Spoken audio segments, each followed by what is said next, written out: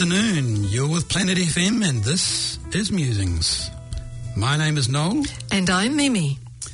On Musings, we give you music to listen to and something to muse about.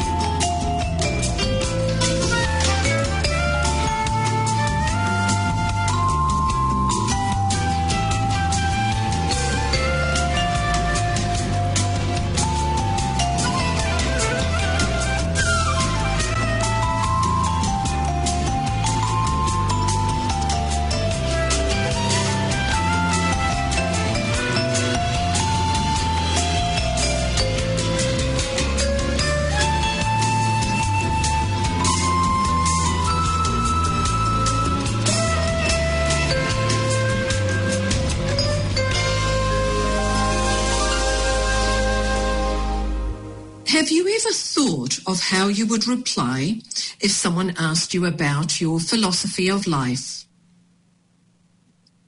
If you were to ask a group of people about this topic, each individual would more than likely give a different answer. Some might harbour the belief that it's each man for himself in life, while others might say that they live for their families. Others still might say that they try to uphold certain ideals and ethics in life. Every thinking, serious-minded individual will have developed a philosophy of life consisting of their beliefs, ideals, and expectations. Not every philosophy of life is altruistic, as we find some people who focus only on worldly pleasures or have as their objective making vast amounts of money. And yet others seek self-approval and fame. There are those too, especially in these troubling times, that are clearly concerned with the welfare of humanity. And they are all around us, setting an example for us to follow. We think that having a good philosophy should, to some extent, include a degree of altruism, a real interest in the needs of others. In this respect, conscience is involved in such a process. A personal philosophy might include a sense of fairness, honesty, self-respect, alongside personal integrity and dignity. In his writings, Albert Hubbard once said that to him philosophy is to love the simple things of the earth, to make the familiar beautiful and the commonplace enchanting. Now, after all is said and done, what do we mean by philosophy? As advanced to us by the old Greek philosophers, it means love of truth, that which is reasonable and right. It means to live truth and express truth. It means that our conduct shall be imbued with honour, strength, humility, honesty. In adopting a personal philosophy of life, think of that which informs your behaviours, your day-to-day living in relation to thoughts, words, and deeds. And you might ask yourself the question, how would I like to be remembered? In finding the answer to that question, therein lies your philosophy of life.